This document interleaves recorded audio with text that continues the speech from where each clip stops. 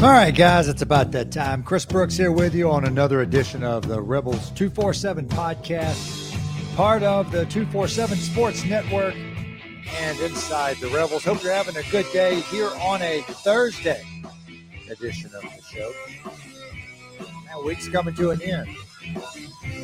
Summer soon coming to an end. Football right around the corner. And I'm trying to get there. At least get to practice. Once practice starts, we have football, real football next month. Like, it is just over there, over yonder, whatever words you want to fill in the blank there, depending on where you're from. I'm from Lawrence County. So there's a lot of country here if I really want to deep dive into that. But it will be here soon. And look, I'm excited about that for several reasons. I've covered high school football for, how long has it been now? 12 years. So I look forward to high school football season every year. And that's not just from a work perspective. I just enjoy it. I enjoy it. And especially after going through some of the things with my kids and watching them play baseball this last spring, and not just them, but their friends. It's a different level. It's just different.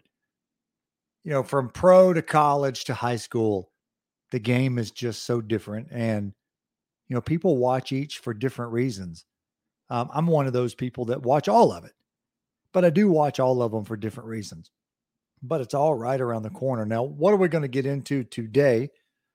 I wanted to mention this ESPN FPI index deal, how they break that down, what the numbers are. Does it make any sense? We're in that time of the season where everybody's coming out with their preseason all conference picks, your preseason top 25s, your preseason whatever, watch lists, right? Everybody needs a good watch list.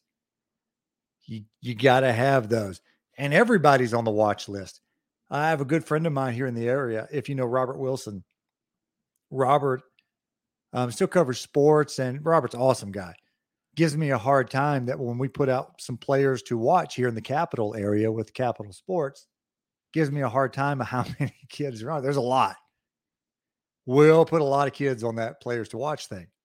But that's the whole point. You want to get as much out there, as many people out there, at least on a high school level, for recognition. And it's really not all that different on a college level. I see some media people that they're kind of dump on the preseason stuff and make fun of it. Like, who needs a preseason poll? They're worthless. Oh, they're worthless. Not that I completely disagree with them, because I don't, but usually the people that are saying that are the people whose team isn't in them. And then we take the road of, it's awful. If you make it to be something it's not, then yeah, they're worthless. They don't win any games, but those things are meant just for the traffic of it, just for the interest. And yes, these two things can happen at the same time.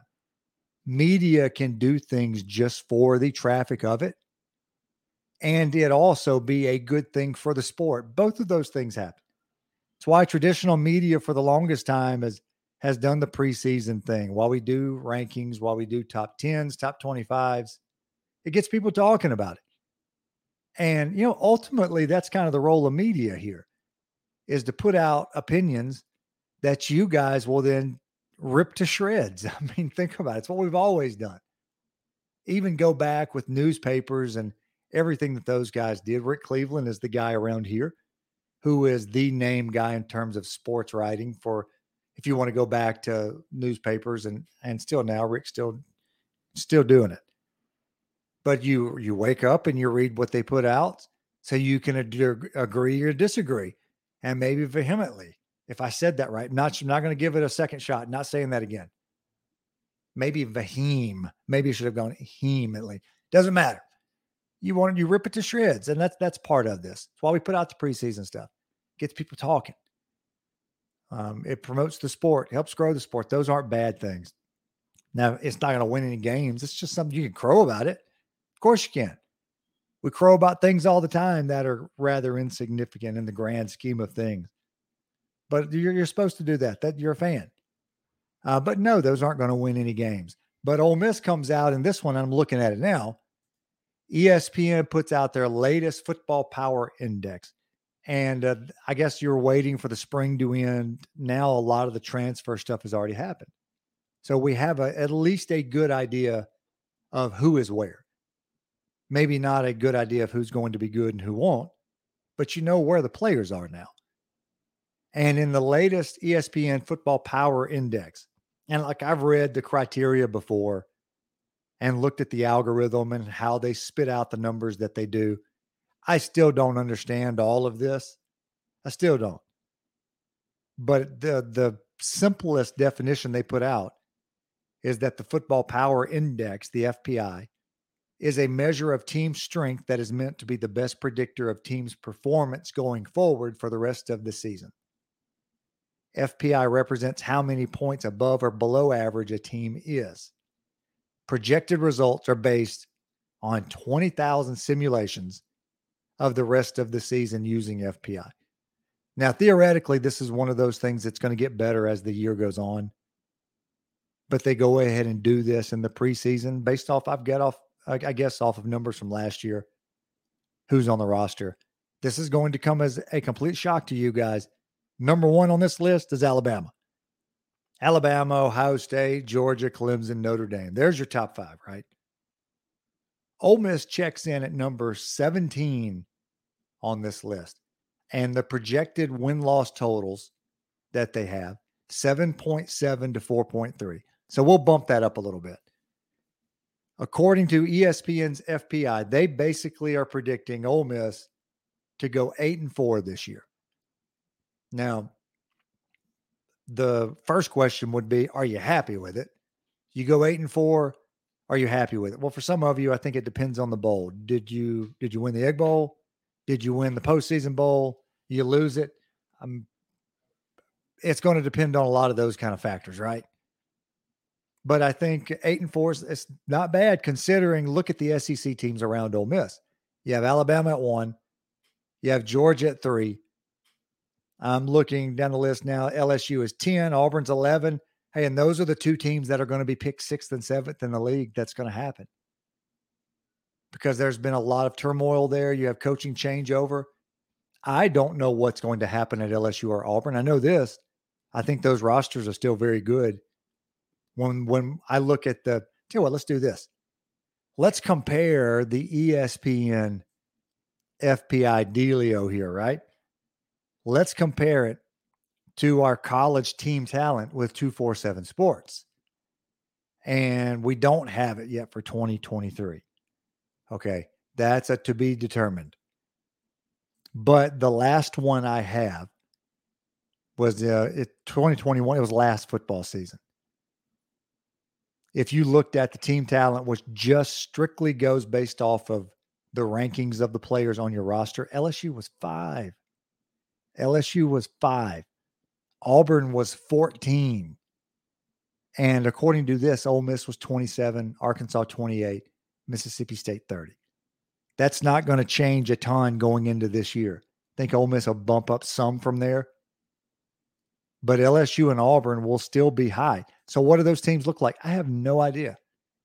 If I said that they're going to be good, you guys would skewer me for going out on a limb for LSU or Auburn. I have no idea how good they're going to be. I think they'll be talented. Here's the thing that's going to get everybody in the SEC West, and then going back to the FPI here. Just about, not just about. Well, yeah, just about. Almost every team in the West can win a game against each other. The only outlier being Bama where they are. There's probably only a team or two that has a real shot at them, maybe a couple. But the other 6 teams, anybody can knock off anybody. So I don't think it should be shocking if LSU or Auburn did something this year. I would pick them at the bottom of the league based off what they did last year, the coaching turnover, all of that. But those aren't programs that are just in a deep hole in terms of player development, roster development, those kind of things. There's some things to work with there. And we'll see what happens. But Ole Miss checks in at number 17. 8-4, if it happened, that might be where I put them. I think that's where I would put them heading into the year. I think I see them as an 8-4 kind of team, win a bowl game, go 9-4. the chances to win the division. Check this out, though. This is the only issue I have with college sports. Ole Miss's chance. Ole Miss has a good football team, right? This is, if it was an NFL team, this would be a middle of the pack NFL team. Like, I know now we're 17 games. Let's say 9-8, 10-7. 10-7 playoff type team. Ole Miss can have that kind of team. That team in the NFL, they can do something. Phone goes off there. Apologize for that. They can do something in the playoffs, right? They have a shot, right? Well, I'm looking at this right here. Ole Miss's shot at the SEC West Division, 2.1%, according to FPI. Alabama's shot in the West, 86.7. So preseason, Bama has an 86.7% chance to get to the SEC championship game. Ole Miss sitting here at 2.1. The only thing that I don't like about college football is that. And honestly, all of the realignment stuff that everybody's talking about and the teams moving around, all of those things, I'm still not seeing anything to fix the problem with parity.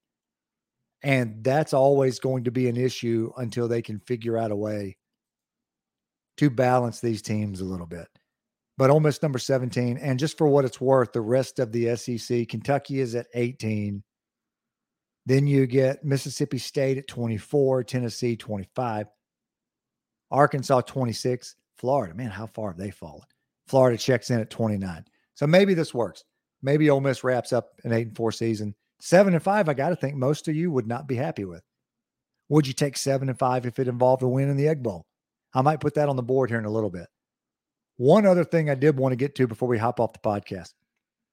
I'm going to work on getting Jared on here one of these mornings, especially in the summer.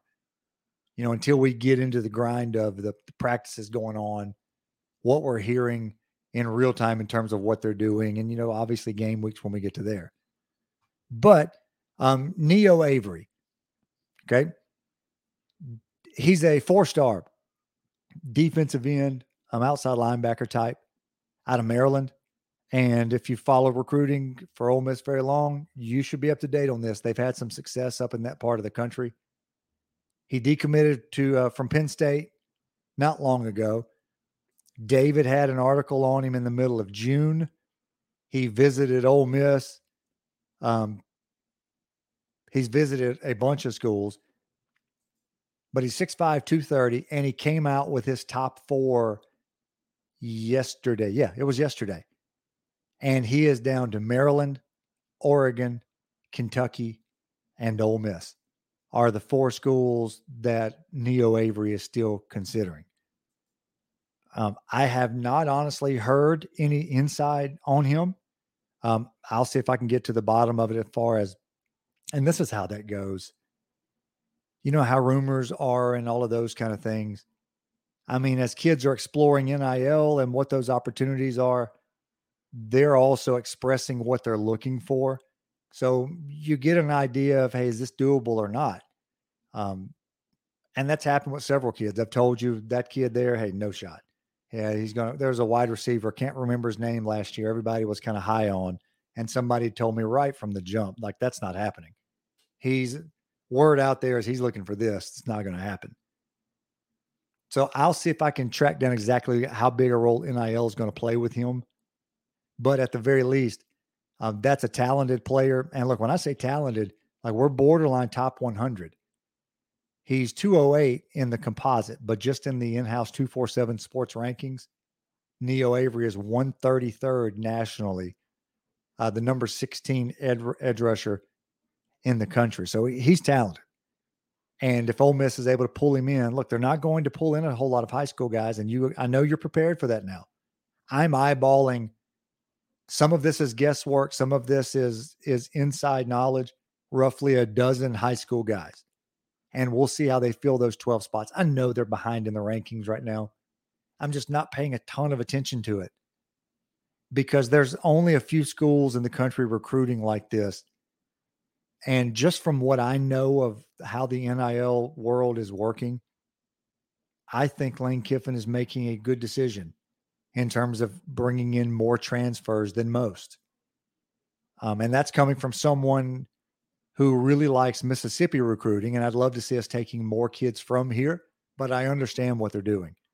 So follow recruiting, stay patched into it, but it'll be feverish, just like last year. Ole Miss shot up the rankings late. We won't even know the transfer part of this until we get into that part of the year and what's available. But still, from now to December, I'm looking for about a dozen spots to be filled by these high school kids. I think they will fill them with talented players. Neeo Avery would be one. So he's somebody to watch. All right, guys, that's going to wrap it up today for another edition of the Rebels 247 podcast. As always, this is part of the 247 Sports Network and Inside the Rebels. Hope you're enjoying your summer. You're getting a bit of a break, maybe a vacation in there. But get ready, because football is right around the corner, and we'll keep you up to date on everything going on right now until we get there. You guys have a great day, and I'll talk to you tomorrow.